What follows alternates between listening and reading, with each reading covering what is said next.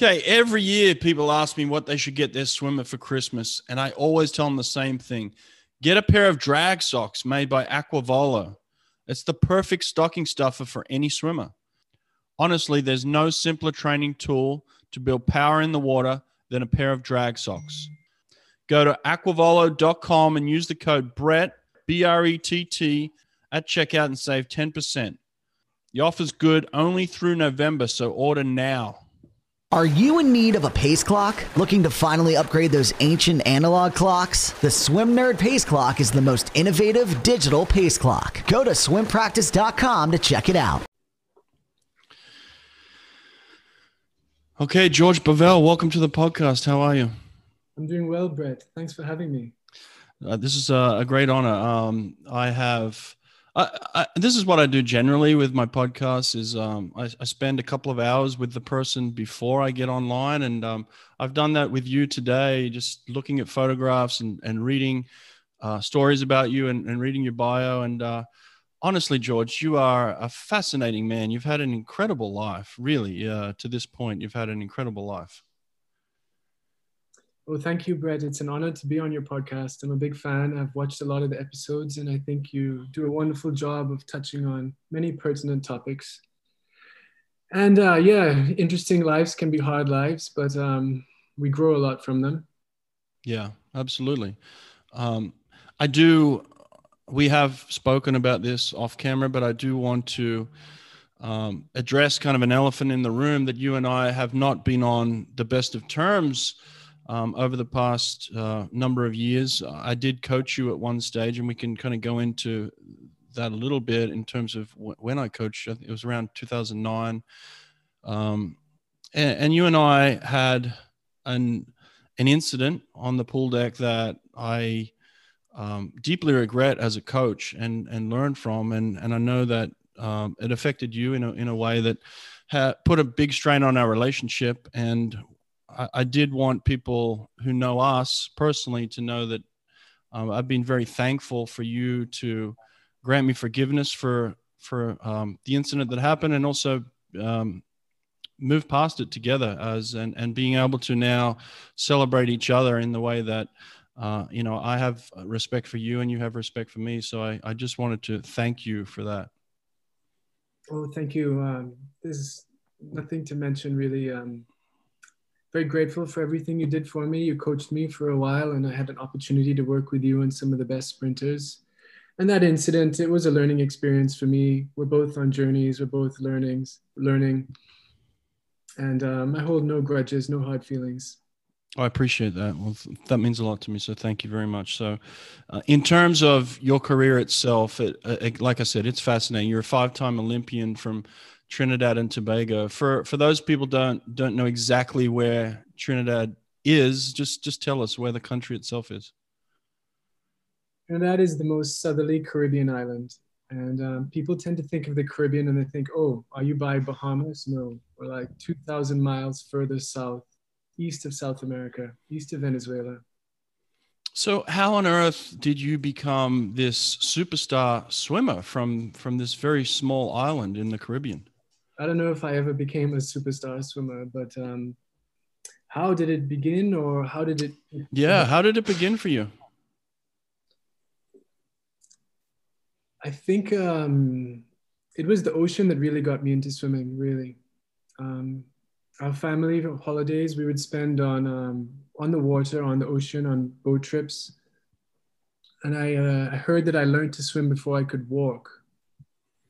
And then my grandmother had a pool, and in the afternoons after a nap, we would go over there and I'd swim. And actually my first love, I think, was swimming below the water, just diving and like swimming around down at the bottom of the pool and the bottom of the ocean. And ever since I can remember, I've always had a good relationship with the water. And my father was a decent swimmer. I think he won the Central American and Caribbean Games. Now my mother was athletic. She ran in the Olympics. And when I was, I think maybe about 6 or so, I started to swim at a club. 7, I started to go to races and took it from there. Wow. And so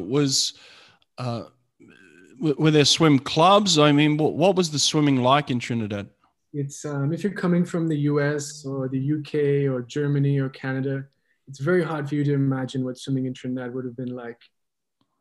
Um, Back then, it was very third world. Unfortunately, our facilities were really poor, and I constantly suffered from air infections, rashes.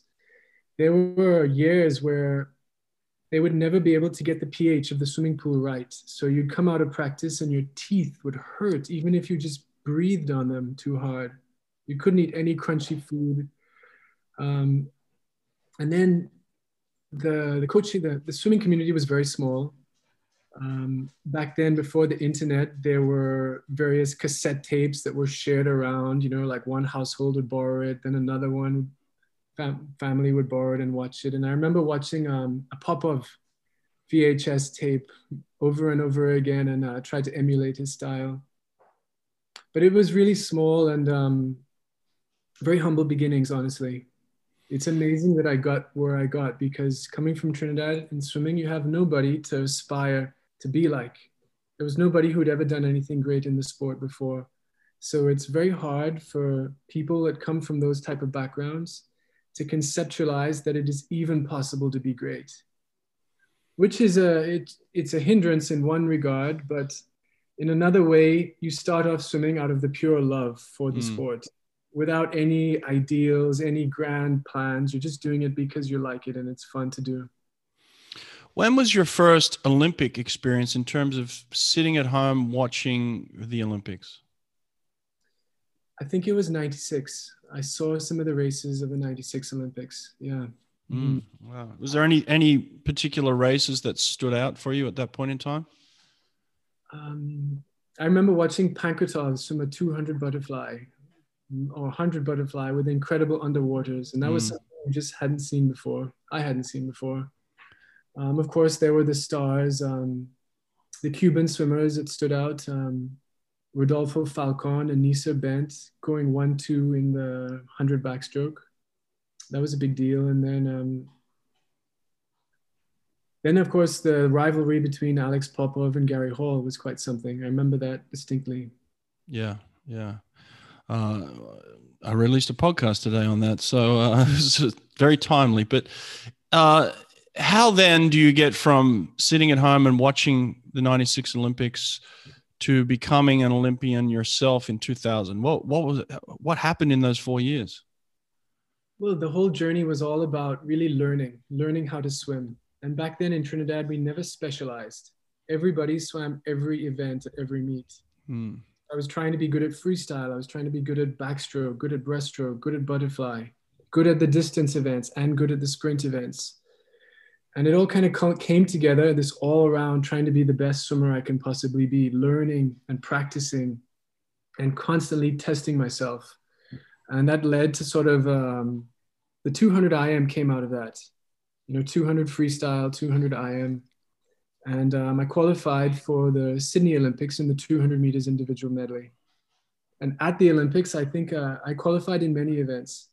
I ended up swimming the 100 freestyle, the 400 IM, the 200 IM. totally different races, 400 IM and 100 free at the same games. How old were you there? I had just turned 17. And all your qualification was done in Trinidad? I think I had started to compete internationally in 1999 at the Pan American Games, and I also the Canadian Nationals. And I had attained qualification standards in the course of the year building up to the Olympics over and over again, repeatedly. Now, who's coaching you at this stage? A man by the name of Edward Tuberoso. I'm very grateful to him. He was really passionate about technique, and he instilled in this small group of us an incredible work ethic. And he made us take a lot of pride in the toughness and the sweet struggle, and he glorified distance swimming. So I was training for the 1500 freestyle. And when I was 15, I was like 15:55 in the 1500 short course meters. Some of my toughest rivalries were in these distance events when I was growing up. Wow. Edward Tuberoso, yeah. Another coach before that by the name of Hayden Nawalo. Then later on, I worked with Anil Roberts. Many people have contributed to my journey and my success. I can't claim it as my own. Well, it's kind of the way it is with all successful careers. There's many people that have helped along the way, right? And I'm sure you're no different. But so you have this You're Olympic one. experience in 2000. Um, what was that like in terms of being at the Olympic Games and competing, not just in the races itself, but being part of the games? It was surreal.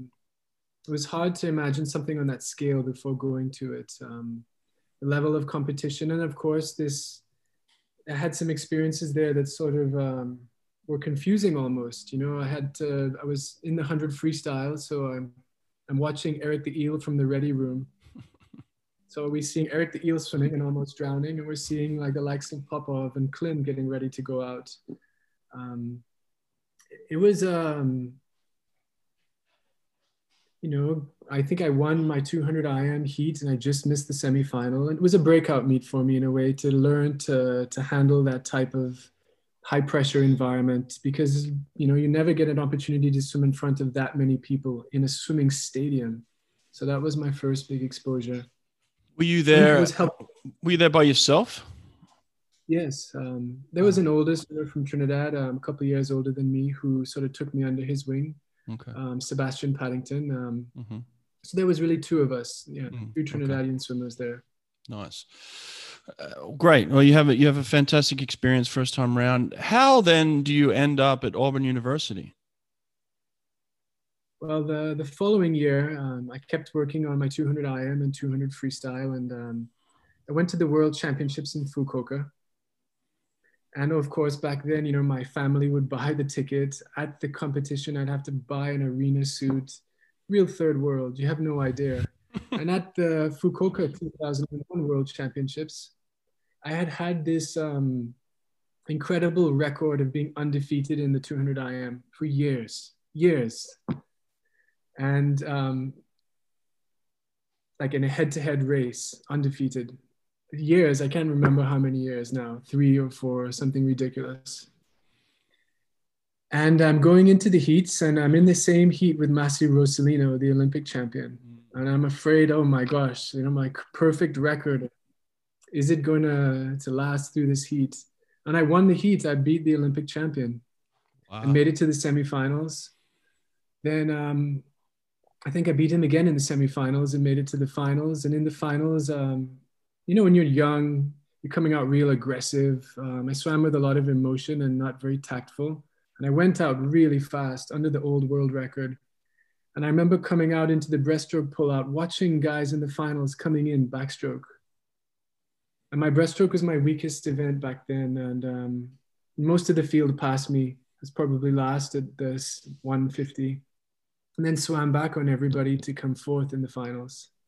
And I think that opened the eyes of some coaches in America, and I started to be recruited heavily. And that's See, how I just got right there, that's fascinating. You gave me chills just thinking about this kid from Trinidad doing what you just did to the rest of the world. This is incredible. I mean, I was in Fukuoka competing too. I didn't have that effect on the world stage at that point in time, but my God, what an impressive swim. So then you start talking to a few schools, and I guess Auburn was David Marsh the first one to reach out, or somebody else? A few recruited me. I had been training that year at Bowls, back when Bowls was notorious for very long distance and difficult training. They had the philosophy back then, it's sort of like if you throw enough mud against the wall, some is going to stick. Most will break and some will carry on.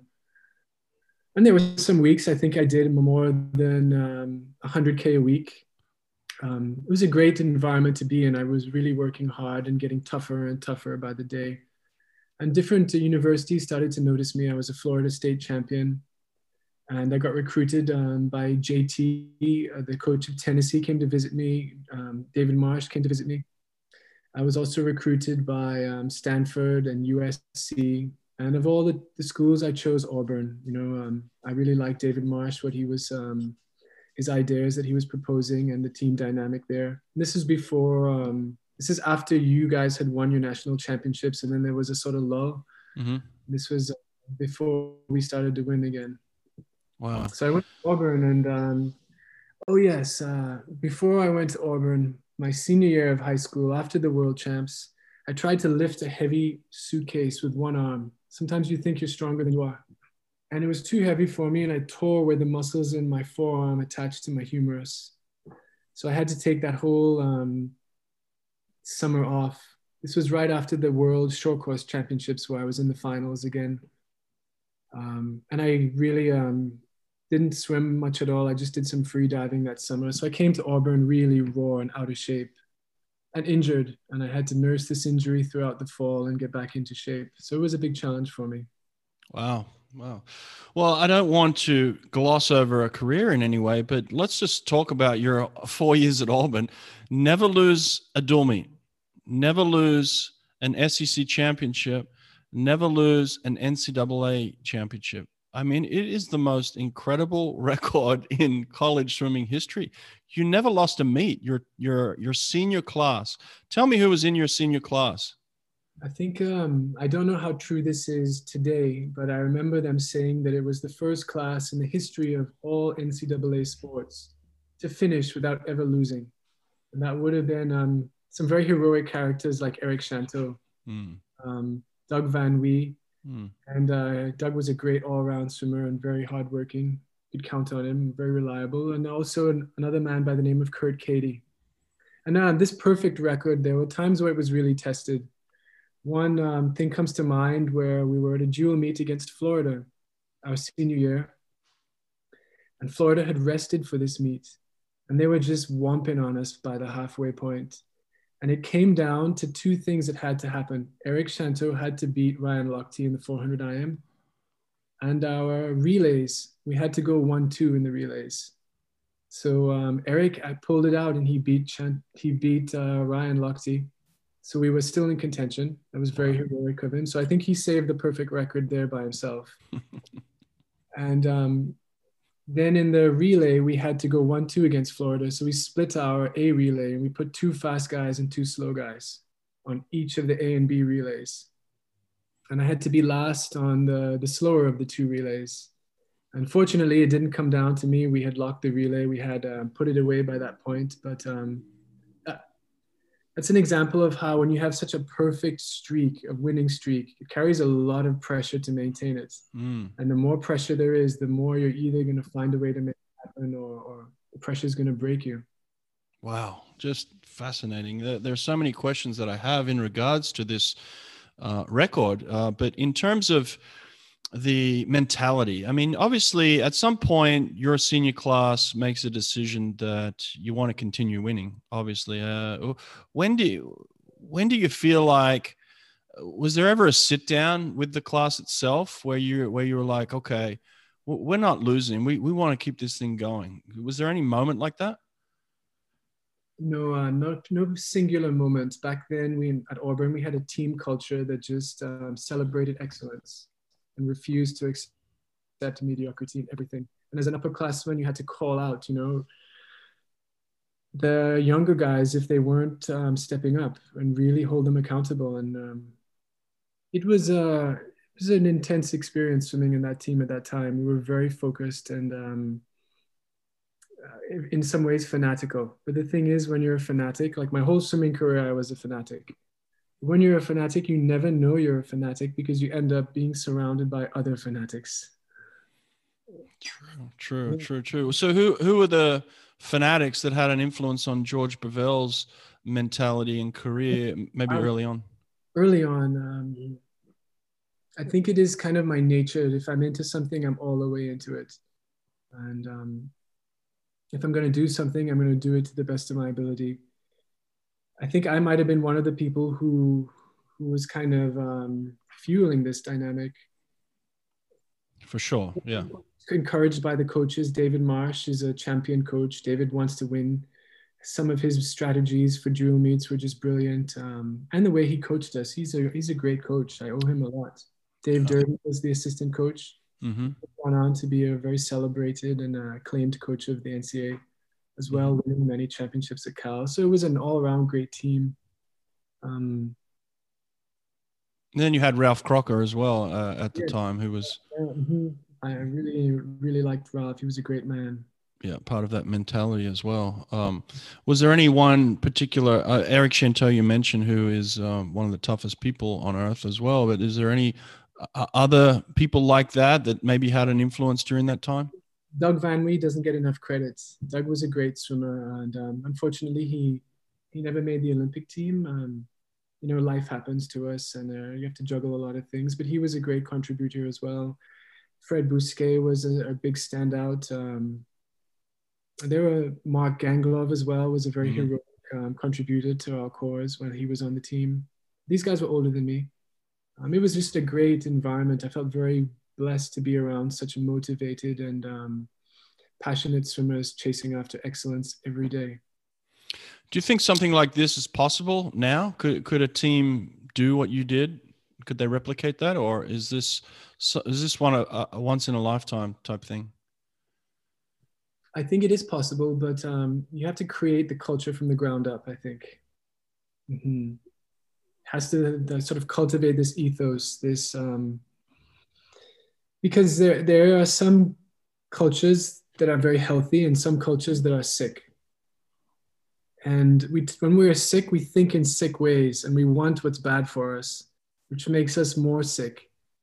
And we see this, you know, a couple of teams will have a couple of guys who might be into some very negative influences that are celebrated by the culture as cool. Maybe it's too much drinking, or maybe something else, or staying up late and partying. And if you want to have a really successful team, you have to have a fully committed approach. Otherwise, you're just wasting your time.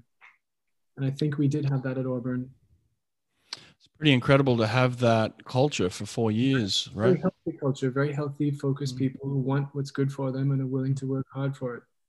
Now, PK, the strength coach, was a big part of this as well, correct? Yes. As you know, I think PK's circuit training, which was a form of initiation in a way, was a great contributor to this team dynamic of toughness and taking responsibility and holding yourself and your teammates accountable for a common goal.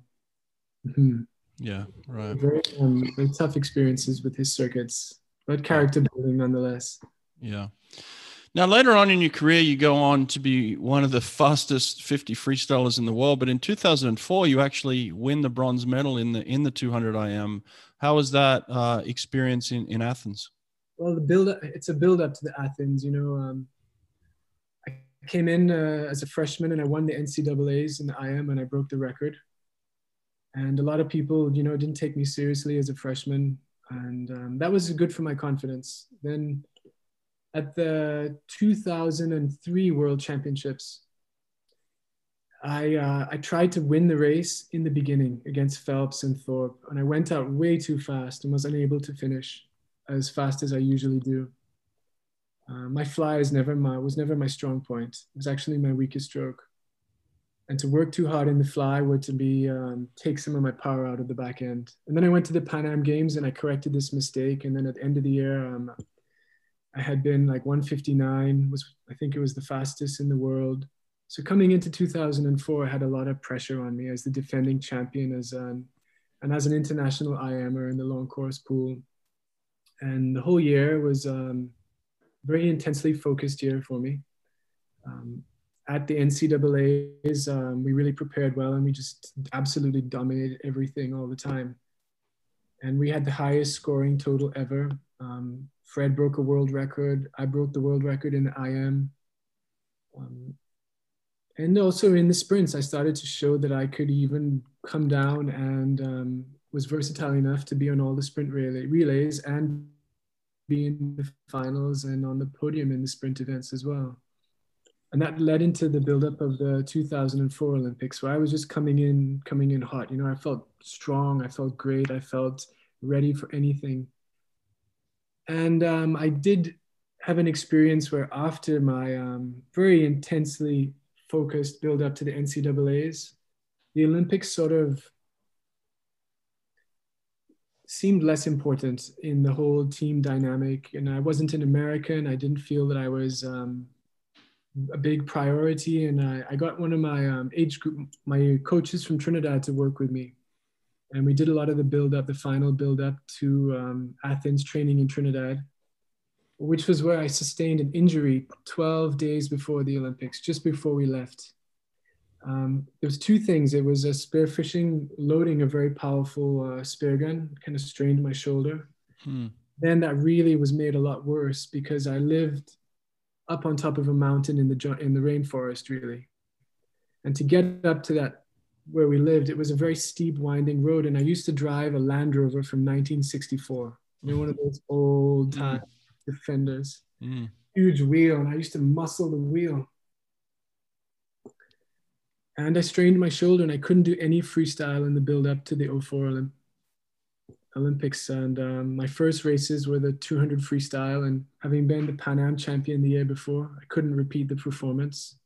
And I washed out in the semifinals and was unable to produce a best time, despite what felt like working 150% harder. You know, my body was not as strong as it had been. So I knew my mind, I had to really steel my mind. Then in the 100 freestyle, I was in the semifinals again, but unable to progress to the finals. And my injury was just really hurting my confidence. And then we came into the IM. And I knew I had the fight of my life ahead of me. And it's funny how, as you kind of progress in this, the big days, instead of coming on your best days, they come on your worst days. It's like playing the game on level expert. And it has to be that way, otherwise you won't continue to grow. It will just get too easy. And in the heats, I cruised the heats. In the semifinals, my coach, Anil Roberts, had a brilliant strategy. We knew we had to beat Laszlo Che. And I was next to him in the semifinal. And our plan was to swim with him all the way and then purposely slow down at the end and give him a false sense of dominating me and beating me. And I did that. I remember at 175, just literally slowing down and looking across the pool to make sure I would come second. Oh, wow. And then in the finals, this was my 7th race of the Olympics in a very few, 3 or 4 days. My body was exhausted. My shoulder was getting worse. My freestyle was weaker than it was usually. My freestyle was like my strongest stroke in the IM. And I knew I had the fight of my life ahead of me. And a good friend of mine from the Bahamas, Jeremy Knowles, in the ready room, he came and met me before the ready room, and he brought a marker. And he drew on my bicep a Thor's hammer with lightning bolts. My nickname in the Auburn team was the Hammer of Justice. And the Hammer of Justice had to do with when you're racing someone in a set or a long distance event or a difficult set, and you're exhausted and they're exhausted. But you know that they're exhausted too. And you speed up to a level that is just unsustainable, just as to make them give up. And then you keep speeding up, knowing that you can't swim more than maybe a 25 or a maximum of 50 more at this pace. And then eventually they start to think, oh man, George is very fresh over there. You know, he's just speeding up and I'm getting more tired. I'm just going to give up. And then when they give up and drop back, then you've opened up this window and then you can slow down the pace. And that was called dropping the hammer of justice on somebody. So they would call me the Hammer of Justice. It was on like the championship posters and everything. And when I was feeling pretty weak, pretty down, Jeremy came and drew that on my bicep and reminded me who I was. And it really fired me up. And in the race, you know, every challenge, Brett, every challenge, the real test in the challenge is the moment of weakness. Every challenge comes with a moment of weakness. And in the moment of weakness is the perfect excuse. It's perfect. It is a reason. And you would be okay with yourself if you accept that excuse that seems like a reason. And at the end of the backstroke, I felt weaker than I usually felt. I felt more out of breath than I usually felt at that point in time. And I had the perfect excuse to slow down. It was the injury. It was the exhaustion. I would have been okay with myself if I accepted that excuse. Yeah. And by the grace of God, you know, I was able to hold my mind strong and push through that And there was maybe a 50 or 20 meters there where I was really tempted with taking that excuse.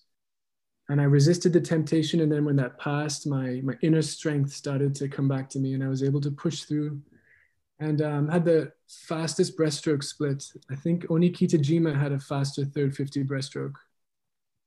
And I was able to come home. And Laszlo was next to me, and having seen me just drop back in the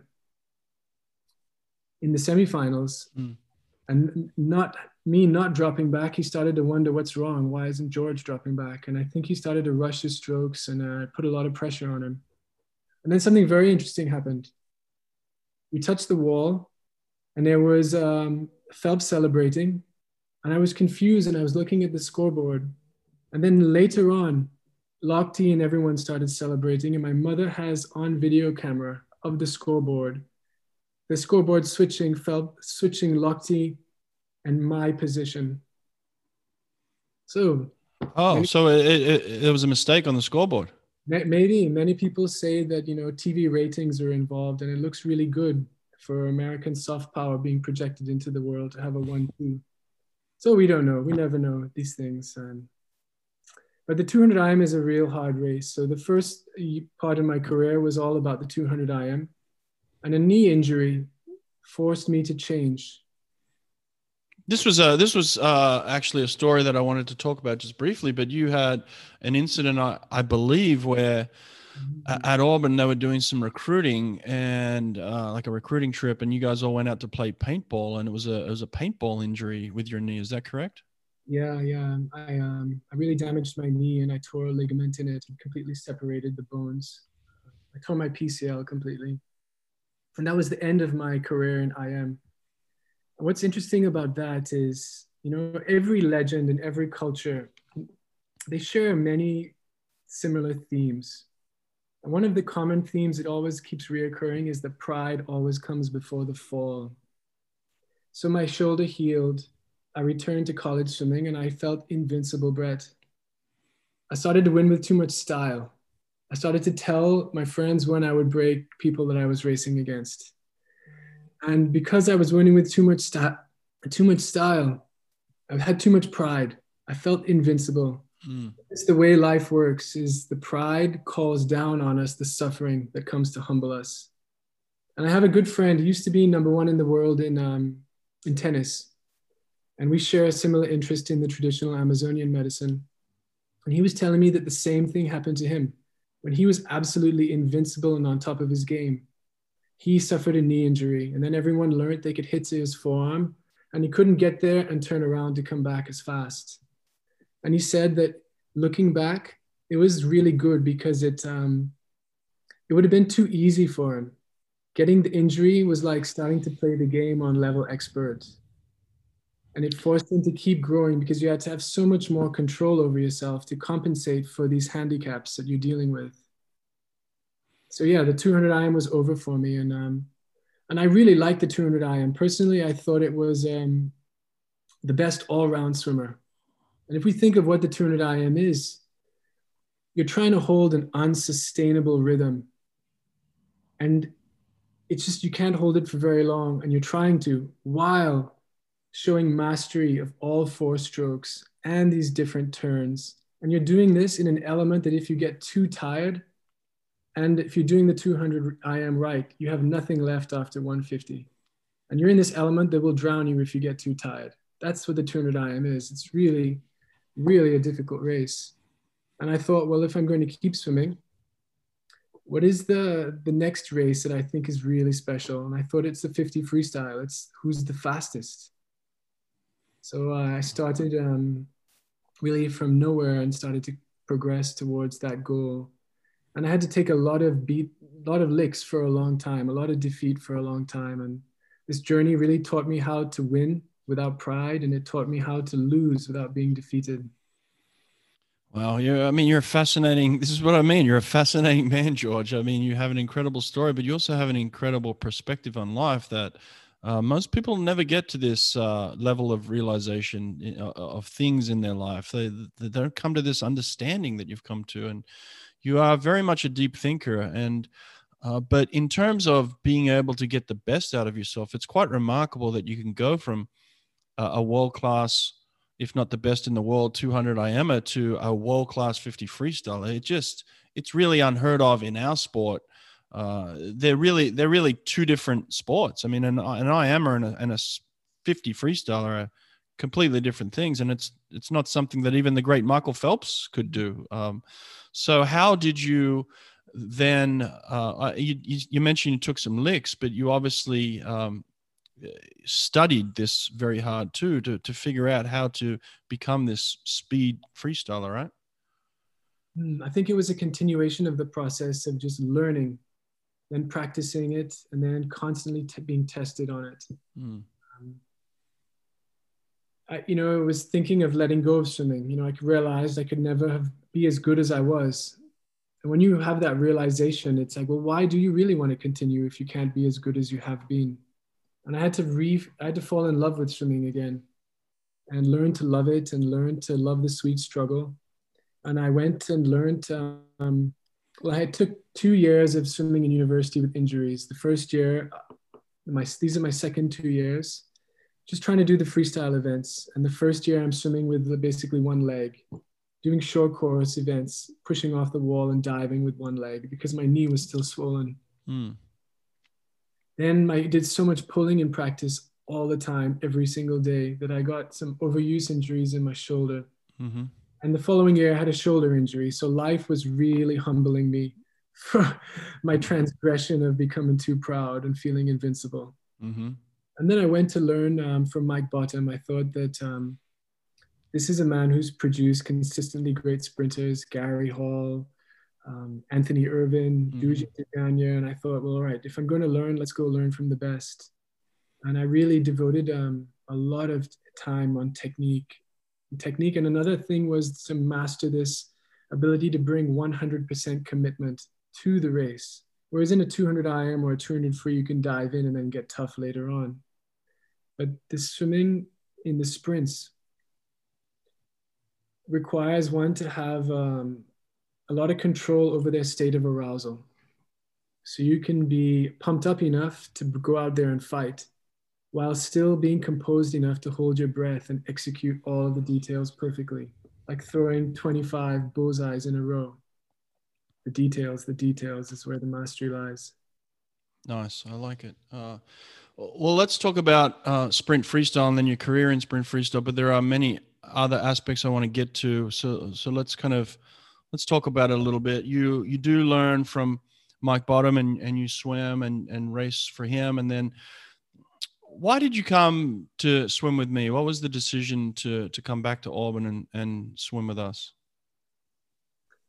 I had left Auburn. It was difficult for me those 2 years of swimming for the university team, trying to keep up that perfect record with these injuries. And I felt that to continue to grow, I needed to get my swimming refreshed. So I left. And I came back to Auburn to finish my degree. And Auburn had this wonderful program. I'm very grateful to this man. Unfortunately, he's no longer with us, Virgil Starks, that allowed me to benefit from something called Operation Follow Through. I did the same thing, yeah. We came back and I finished my degree, and it was good to get that out of the way. And while I was working on my academics, it turns out that, some of the greatest swimmers in sprint freestyle are training with you and Richard Quick. So I decided to get back in the pool and to give this another go. And I'm very grateful that you took me in and included me in such a wonderful environment. Well, what did you learn from that group specifically? You were swimming then at that stage with Cesar Cielo, Fred Bousquet, Matt Target, Jakob Anka. I mean, a lot of great sprinters in that group. In terms of just your experience there then, what was the training environment like? I get that question a lot, but I can answer it from my perspective. But from your perspective, what was it like then? I think, of course, these guys like Fred and Caesar, they were the best in the world at the time. And me just coming up into sprint freestyle, I saw it as an incredible opportunity to constantly be testing myself against the best. and constantly be refining. What am I doing? Is this working? Is that working? How's my dive? How's my technique? How's my turns? Am I getting stronger than them in the gym? Am I diving better? And I think you created an environment that allowed us to feed off our innate competitiveness. And there was a synergy where we did a lot of race pace, if I remember correctly. Mm-hmm. You had a philosophy where we started off swimming fast and we tried to swim fast for longer. That was different. That was, I think that's the way to do it. In that environment, I was really thriving as an athlete. Yeah. Just feeding off of the environment and constantly testing myself against guys who had been better than me. Was Caesar a difficult training partner?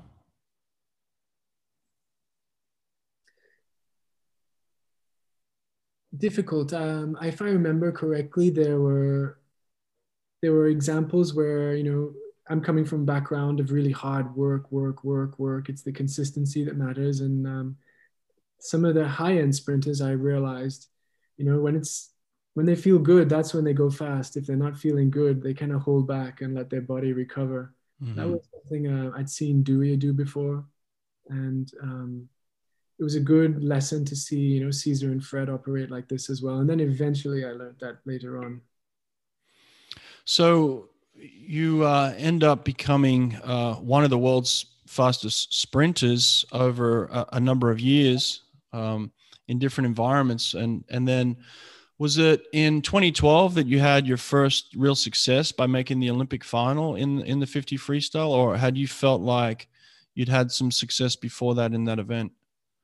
Well, I had success in 2009 being in the finals, 2011 being in the finals again. And then in 2011, I suffered a brain injury that had me laid up in bed for 6 weeks, and I lost, you know, all my fitness and all my strength. What happened?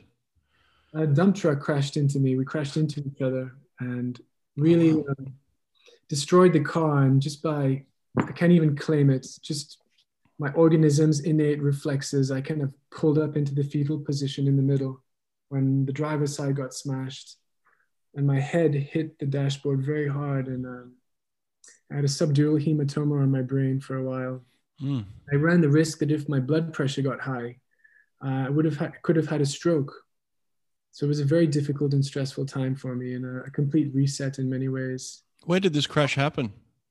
In Trinidad. I was going to go spearfishing early in the morning. And I was on my way to this very remote part of Trinidad, and that's where it happened. Wow, you were lucky that you were able to get pulled out of there, and I imagine you were just rushed straight to a hospital, huh?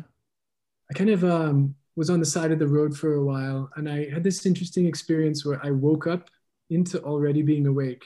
It's like my consciousness returned to me outside of the car with my pockets full of garbage and just standing out there.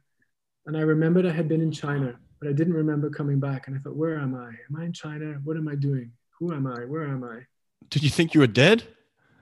I couldn't really think properly. My mind was just a mess at that time. Wow. Brain injury, you know. Wow. Well, it's very scary. But well, then you ultimately have, I remember from 2013 watching you at the World Championships and going to compete for a medal in the 50 freestyle and actually getting the bronze medal. This was to me a culmination of all this incredible hard work and you know, obviously all these injuries that you've gone through, but finally I got to see from a distance George Bovell at his supreme best, you know, with Mike Bottom, with the person that I think coached you the best, that understood you the best, that got the best out of you. I like I said, I watched you from a distance at that championships, and I could tell there was something different going on with you there, and you were ready to perform, and you did. You end up getting the bronze medal in the 50 freestyle at the World Championships. Yeah, in 21:51. But I think that was a culmination of constantly sharpening my skills during the World Cup. I had this rivalry with Anthony Irvin, and we were swimming very fast, many swims below 21 short course meters. And, you know, I'm always learning from my mistakes, and that really helped me. And coming into 2013, I think my technique was the best it had ever been. I was physically the strongest I had ever been. And funnily enough, the heats of the 50 freestyle was my first 50 freestyle of the year. Semifinals was my second, and the final was my third. Wow. I was like 15th after the heats, eighth, or yes, eighth after the semis. So wow. Did you know in the final that things were clicking for you, that you were doing something special in the final? Yes, I was learning to pace the 50, if you can believe it. Talk to me about that. What do you mean? I think, coming from an IM and more of a distance background, I don't think I was naturally as speedy as some of these other people. I had to work to be fast. I had to put a lot of power into it. Mm-hmm.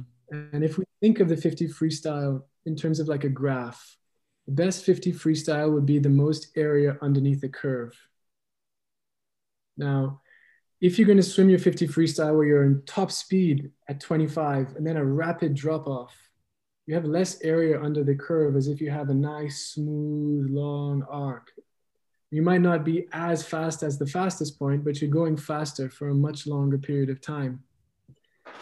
And I was starting to swim the 50 freestyle like that, where actually like in the beginning, holding back and riding about 95% and just using my dive it's like jumping on a bicycle that's already going downhill. Mm-hmm.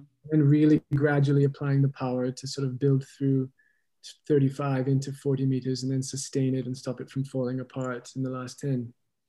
Well, very, very good explanation. I like that. Something a little bit different, but people want to hear different things, and I think that's a good one. So, fantastic result, and kind of almost towards the end of an incredible career. So that's kind of the swimming side of you that I certainly wanted to touch on, and I think that's great for everybody to understand who you were and where you came from. But there's a whole new layer to you now that I'm really interested in as well. You've done some things after swimming that have shaped your life, and I think could also be great to share with everybody. So where do you want to start this story? Talk to me about some of the things you've done since you've retired from swimming. Well, the story begins at the end of the last story. Yep. The end is the beginning. Towards the end of my swimming career, I started to realize that that the Olympics and international sport is really a big circus. The Olympics is their first reality TV show. Mm-hmm. If it started today, of course, we'd say it's a reality TV show. But because we've been born into it, we don't really question it or see it objectively. And I was getting into sports politics because I thought, the next progression is to get into the IOC. And I was a delegate for Trinidad for the Pan American Sports Organization, where the head of FINA was the head of that organization. And I started to, after talking to him, I realized just the type of people who go into these organizations. And I started to understand their priorities. And they wanted to be as sensational as possible. They want the maximum amount of media attention, because the more media attention, the more the circus is worth. And the more they can sell it for. Mm-hmm. And they don't want to catch the people who are cheating. They want to make it sensational. They want to give the appearance that they care about it. But at this point in time, the McLaren report was coming out and all these doping scandals were being leaked. And I felt so disillusioned by it. Mm-hmm. And for a while, I thought of it as, oh my gosh, I have just been wasting my time in this gladiatorial arena. Like, what is this for? Like, this is all a big show, a big circus. I thought I was this illusion, this media term called a swimmer. Mm-hmm. I was the person who was practicing swimming. So if you think you're a swimmer, it's an illusion. You're a person who competes and practices in swimming as a way to grow as a person. And this illusion started to melt down for me. And there's a quote I love. It says that waking up is a very destructive process. It's the melting away of illusions. And I went into the Rio Olympics, and compared to the previous Olympics, it was very poorly managed and organized, and the facilities were poor, the food was poor. And I realized that I was just over it. It was time for me to move on. Yeah. And I realized that you don't get old so much as swimming gets old. And I look back upon my career now as my mental and physical slavery years. All my medals are just trinkets. And I realized that what I actually got out of it is worth so much more than any medal. I got a level of self-awareness and self-control that I simply would not have been able to get in any other way. If I had a mediocre life as a regular person, I would never have gone into those very extreme experiences that tested me and forced me to keep growing and growing, so that on a difficult day, when I'm exhausted, I can bring out the best in myself. Or if everything is stressful, I have enough self-awareness and self-control that I can be calm. In a dangerous environment, I can be playful. And when I'm dealing with a very angry or ignorant person, instead of myself becoming, as a natural reaction to the situation, angry or ignorant, I can respond like consciously and intentionally and be calm and relaxed and thoughtful and peaceful and calm them down. And then they'll be able to actually listen to me. So this path of going through these very extreme experiences and pushing my organism to its physical limits every single day allowed my willpower to keep growing and my self-awareness to keep growing. Because what is a great performance in sport?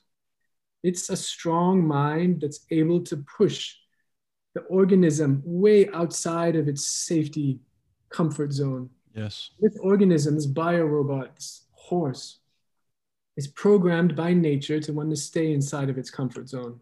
Mm-hmm. So very often, all of the athletes, we train our organisms. We make our organisms stronger and faster. But very few athletes actually train the mind. So the organism is like your horse and the mind is like your rider. So what good is it if you're only training your horse? You have to train your rider. You don't take a $12 million horse in Dubai and put a weekend rider on it. Correct, yeah. It's going to be great. You have to train both. And the result that you get out of training both is a level of self-awareness and self-control that carries over into the greater context of life, into everything that you do. You can be so much more present and aware and have so much more self-control to make decisions that very often are all about short-term pain for long-term gain. And that was the reward for my swimming. I've given away a lot of my top medals. I haven't even seen my Olympic medal since 2004. I don't even care about the medals. The reward was this level of self-mastery. And I mentor some athletes from different sports, and I help them to see that you're not an athlete. You're someone who's practicing sport as a path to self-mastery, and that the reward will be the rest of your life. Wow, George, I'm unworthy for what the speech you just gave us. It belongs on a bigger platform, my friend. The level of self-awareness is incredible. So that path, I realized that it's all about, learning, practicing, and challenging yourself. And in swimming and in life, every challenge comes with a moment of weakness. That's the test. And if you can push through the moment of weakness, it doesn't matter if you're a cancer patient fighting stage 4 lymphoma, or an immigrant trying to make ends meet to pay bills to keep food on the table and shelter above your family, or an athlete in the Olympic finals with an injury. As long as you can have the inner strength to resist that temptation to take the easy way out in the moment of weakness and push through it, I consider you to be a champion. You're only really competing against yourself. And a lot of athletes out there, we compete, we think we're competing, but this idea of competing is it's a perspective that is a very low perspective, low level of consciousness. It's very fear-based. And very often it is the athletes who need to win the most, who deep down inside feel like the biggest losers. And there are many gold medalists out there who still feel like big losers because maybe they were raised in a way where love was conditional for them. They only received love from their parents if they did this or did that. And deep down, they're trying to prove to themselves and to everybody else that they're worthy of love. And if you realize, hey, I'm only human. I'm perfectly imperfect. I have limits. I'm weak at times. When you are secure with yourself, you have nothing to prove to anybody anymore, then you can transcend this level of sport that is done based on competing. Just begin to do it in a way that's, instead of fear-based, fear of not being judged worthy, to do it in a way that's based on love, where you're no longer competing, but you're practicing an art form. And an art form, it can be very aggressive. It can be very intense and fiery, aggressive, fast, 50 freestyle. It can be an art form. And that way you're no longer competing and you cannot be beaten. There's nothing to prove. It's only for the enjoyment of the experience and the growth that you will gain by testing yourself and pushing yourself beyond your limits. Now, you did go to some far out places to study these principles and these philosophies. Talk to me about some of the places you've been and some of the people that you've interacted with.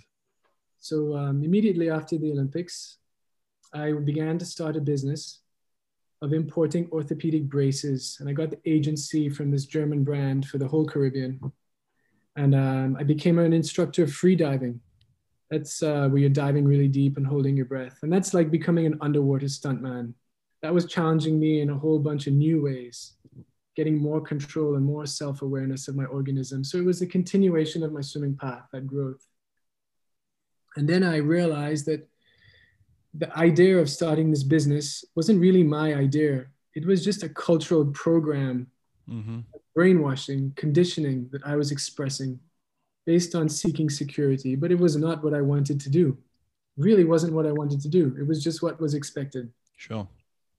And I gave away my business to my partner, and I decided to make a list of all the things that the hero of my story would do, all the things that I wanted to learn and practice, and then master, and then eventually teach.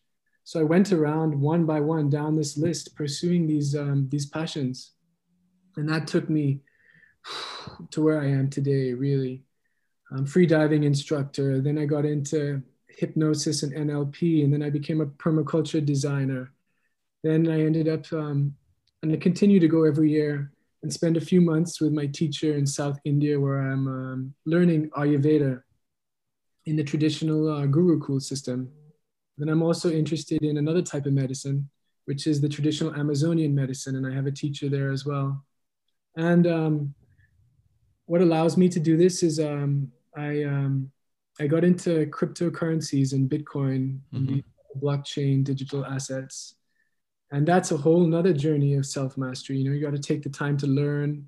And then it's about getting control over your emotions, because when the entire market is feeling euphoria, you are feeling the euphoria. When they're feeling the greed, you are feeling the greed too. You have to have the level of self-awareness to understand that if you're feeling it in your unconscious organism, the market is feeling it. The market's like a bipolar 8th grader. And you have to have the self-awareness to master your greed. The greed is always punished. And to master your fear, because some of the best opportunities are when there is the most fear. So in terms of the medicine itself, what does that mean to study the medicine? So Ayurveda, unfortunately, I was only exposed to it after I had retired, after the Rio Olympics. Ayurveda means in Sanskrit, life knowledge. And it's this incredible body of wisdom coming down from thousands of years ago. The roots of it are in very enlightened yogis who paid a lot of attention to their organism and how to optimize it, how to live in a way that is going to ensure the greatest longevity and maximum vitality in our organism. It's a way of understanding nature. And when we understand nature, we no longer work against nature. We work with nature to restore balance and harmony. And the root of all disease is a type of imbalance. So by keeping everything balanced, we can ensure health.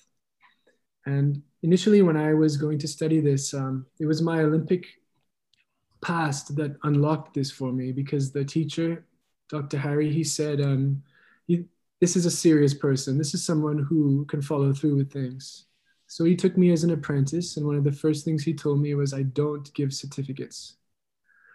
And, you know, in the West, we need a certificate to prove that we know our stuff. Yeah. Show everybody, look, I know my stuff, I've got a certificate.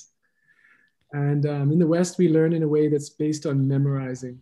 So I went to learn in the way that this knowledge was passed down, which is all about understanding and learning to see and recognize patterns. And I lived with a family in South India on three different trips for many months at a time.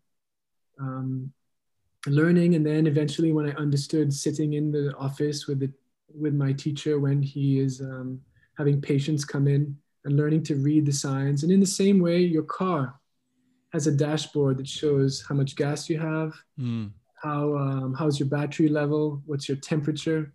We have all of these signs on our face and our hands and our body, and we can learn to read them and learn to like restore balance, just tip the scales before there's any negative consequences.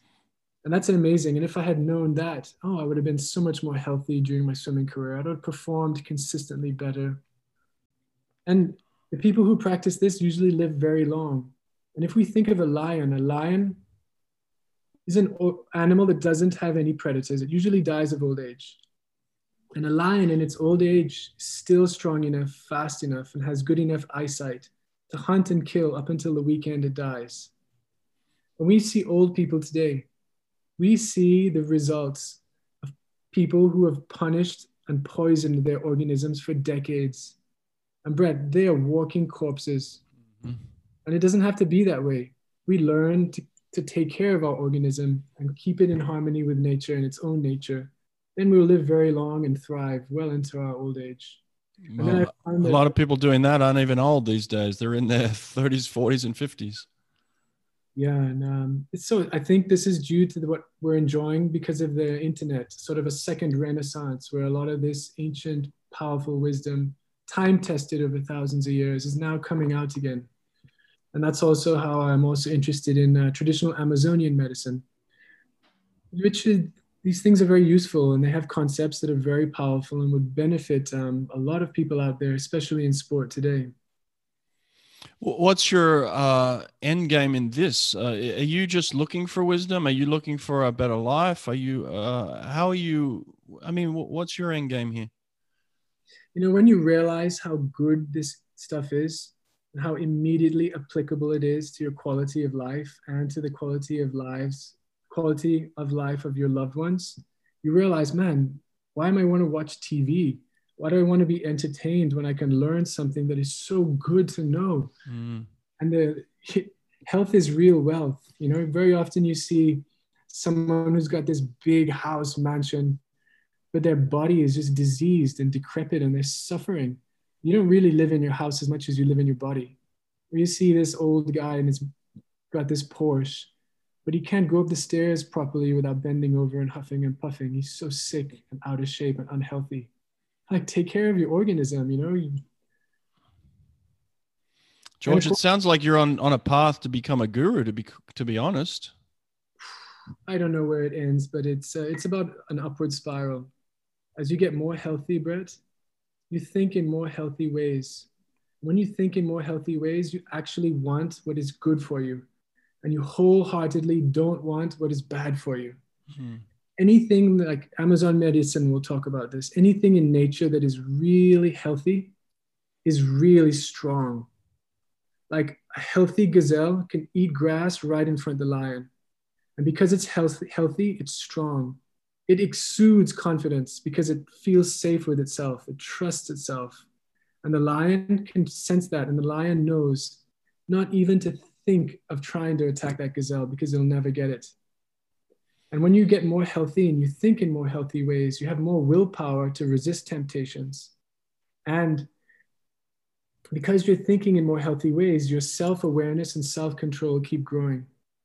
And then the opposite is also true. Anything that is sick in nature is weak.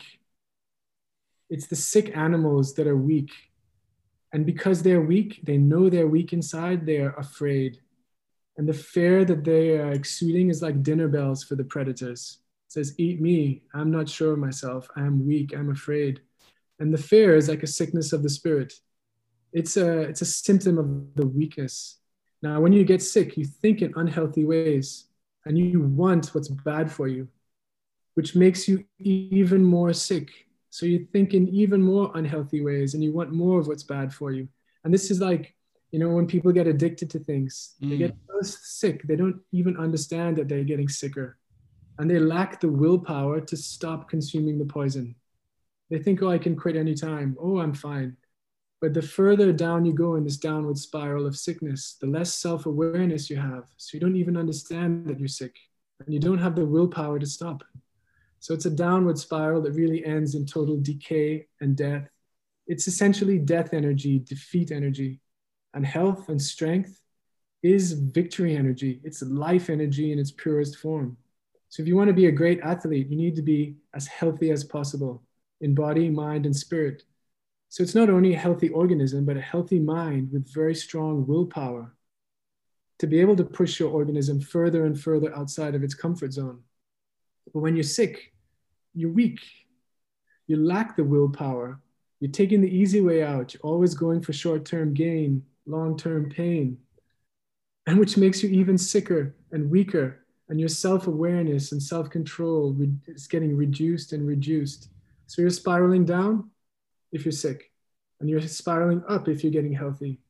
And once I understood this, I looked at my whole life, and I went through it, and I realized all the things that were medicinal in my life and all the things that were poisonous.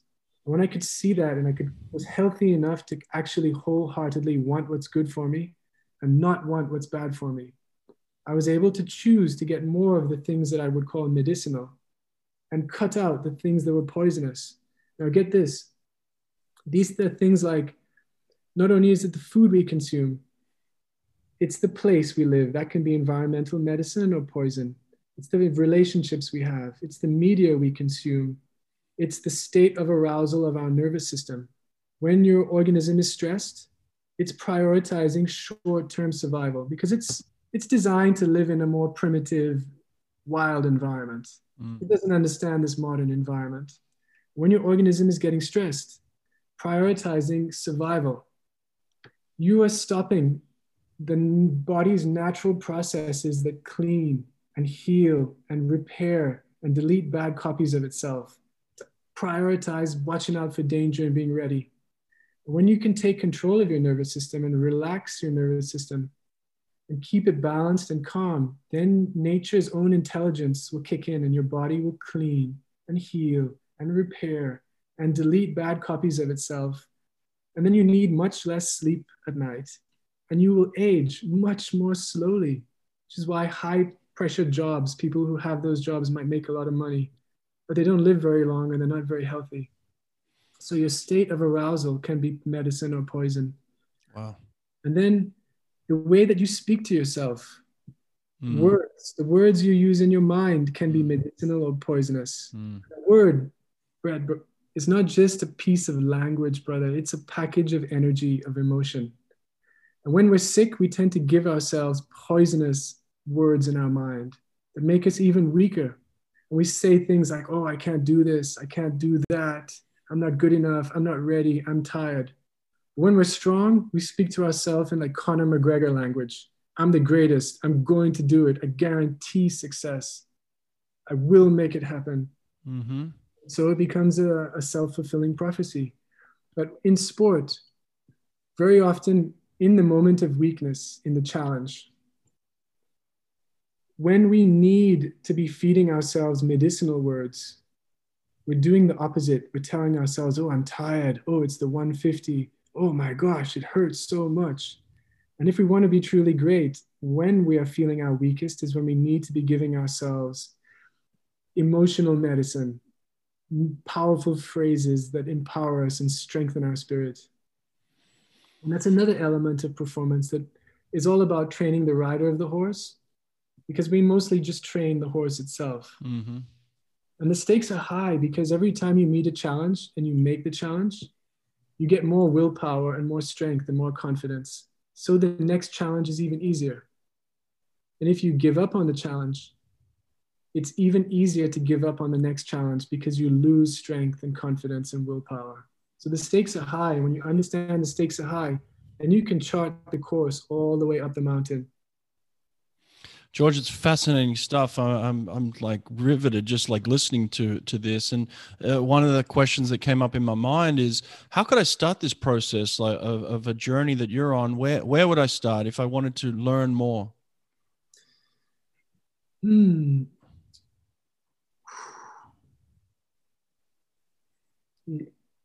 Where would I start? I would start with understanding what Ayurveda is. Mm-hmm. Ayurveda is an amazing body of wisdom. Mm-hmm. I would understand also that my organism is constantly reacting to its environment. Have you ever seen the movie My Octopus Teacher? Yeah. Mm-hmm. Okay, yeah. So you know when the octopus is in the kelp, it's Mm. looking like the kelp. When it's in the sand, it's looking like the sand. Mm. When it's on the rock, it's looking like the rock. Yeah. Now this biorobot, its nervous system is just like the octopus. It's constantly reacting to its environment to run this algorithm that's determining, is our environment threatening? And if the environment is determined to be threatening, we're transforming into a version of ourselves that's more able to meet that threat. Our nervous system is moving towards the sympathetic, fight or flight. Mm. Respond to things from fear or aggression.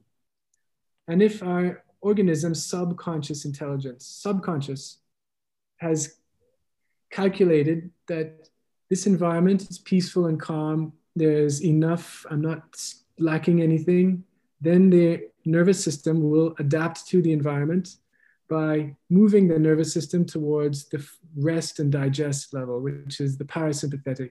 And in this state, we more feel love and gratitude and playfulness. Now, our nervous system is always reacting to its environment. Our organism is our horse, our biorobot. Now, the first way to get control of it is you have to become aware of it, because anything that's outside of our awareness is outside of our control. Mm. So you need to practice checking in with your organism all the time. How is my breathing? Oh, my breathing might be shallow. Breathe properly, because if the breath is wandering, the mind is wandering. If you want to feel your breath, you have to feel your best, you have to breathe your best. So by breathing the organism, I'm sending a very powerful signal to my nervous system that everything is okay. What's my body language like? Is my body language tense, small? Open it. This sends a very powerful signal to your nervous system that everything is okay. What are the facial muscles doing? Are you frowning? You have so many nerves in your face. If you're even frowning a little, you're sending a very powerful message to your nervous system that everything is not okay. Danger, survival mode, watch out. Because this is a dumb organism. It's designed for survival hundreds of thousands of years ago in wild African savanna. It doesn't understand modern environment with devices and TV and coffee. And these things that constantly stress it. And then check what your tongue is doing. Is your tongue pressing on the roof of your mouth? And when you start to consciously go through your physiology and relax your physiology, you're affecting your nervous system, and your nervous system is affecting your brain chemistry, and your brain chemistry is affecting your quality of thoughts. So in this way, you can take control of your organism by cultivating this level of self-awareness. And the beautiful thing is, when you get control over your organism, instead of reacting to the environment, you can consciously respond to the environment to be the best version of yourself. It's like taking control of the octopus and being like, you know what? I don't want to look like the kelp when I'm in the kelp. I want to make and be this cool form that is not threatening. Or I want to enjoy what I can do with my 8 limbs instead of having this subconscious intelligence always taking over. Now, the beautiful thing is that when we get control over ourselves, instead of reacting to the environment can react to us. So your friends, your relationships, your partners, if they are very stressed and they make you stressed, you're going to make them even more stressed, and they'll make you even more stressed. And both of your nervous systems will be moving into fight or flight. Yeah. You'll be responding to each other from fear and aggression. But if you can get control of yourself and you keep yourself very relaxed, very calm, you communicate in the language of the nervous system, which is body language, breathing, heart rate, you can actually have your environment start to react to you by taking conscious control over yourself. So when you deal with someone who's angry and aggressive, and you don't get angry and aggressive, they'll actually, their organisms, their own intelligence will say, wait a minute, the environment is no longer threatening. And their subconscious intelligence will transform them into a more suitable version of themselves for an environment that's no longer perceived to be threatening. In that way, you'll be able to communicate with people. You won't have two people who are blocked and in fight or flight mode. And that will smooth over so many relationships in your life. And this is the type of thing that the more you start to understand yourself, the more you start to understand other people, and the more you can help other people. And these traditions of like Ayurveda and traditional Amazonian medicine are very holistic approaches to self-mastery and health of body, mind, and spirit. And I am going to continue to pursue them as long as I live. And my two teachers are exemplary individuals, like some of the greatest people I know, the most high, the most humble, the most wise. And they're also the most powerful people I know with the greatest capacity to affect positive change around them, because they're so in control of themselves instead of reacting to their environment. They can consciously make the environment react to them. And I aspire to be like that. I work hard at it every day. Well, I'll tell you, you're getting there, because we had a private talk yesterday on FaceTime, and I could tell there was a different glow about you. I hadn't seen you in many years, but you're constant. Even now, you're constantly smiling when you speak. You have a different energy, a different glow. The level of forgiveness that you gave me, and the reaching out, and it changed everything about the way I felt. Immediately changed even things within me. So you definitely had an effect, and so I can see it, George. It's very, very powerful. There's some tools, from these practices. In studying in the traditional system in India, my teacher, he's also a Vedic scholar, a great scholar, and a great yogi as well. Yogis, I tend to think of those Himalayan guys. I'd say practitioner of yoga. And I learned from him the traditional classical Hatha yoga that he learned from his guru, who learned from his guru. And it comes down from great yogis in the Himalayas. And I practice this classical Hatha yoga and the pranayama breathing exercises. And Brett, if I had to go back and be a swimmer, I would incorporate half of my training as pranayama. It is the ultimate biohacking, and it is enlightened exercise. The amount of healthy benefits it has for your body, mind, and spirit. It's like medicine that makes you stronger. So I do it a lot, even though it's very difficult and miserable. Well, I have a couple of athletes that I'm working with now that I'll certainly be taking this to. And first of all, they'll be listening to this podcast, and then highly recommending that they move into that area to study that and learn that. So stuff that's now coming out again. We're in a sort of second renaissance.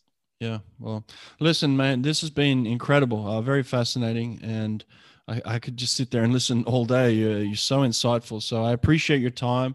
I hope everybody listens to this all the way to the end. I'll be recommending they do that, because there's so much to learn here. But it's just nice to see you, George. It's nice to see you very healthy, very happy.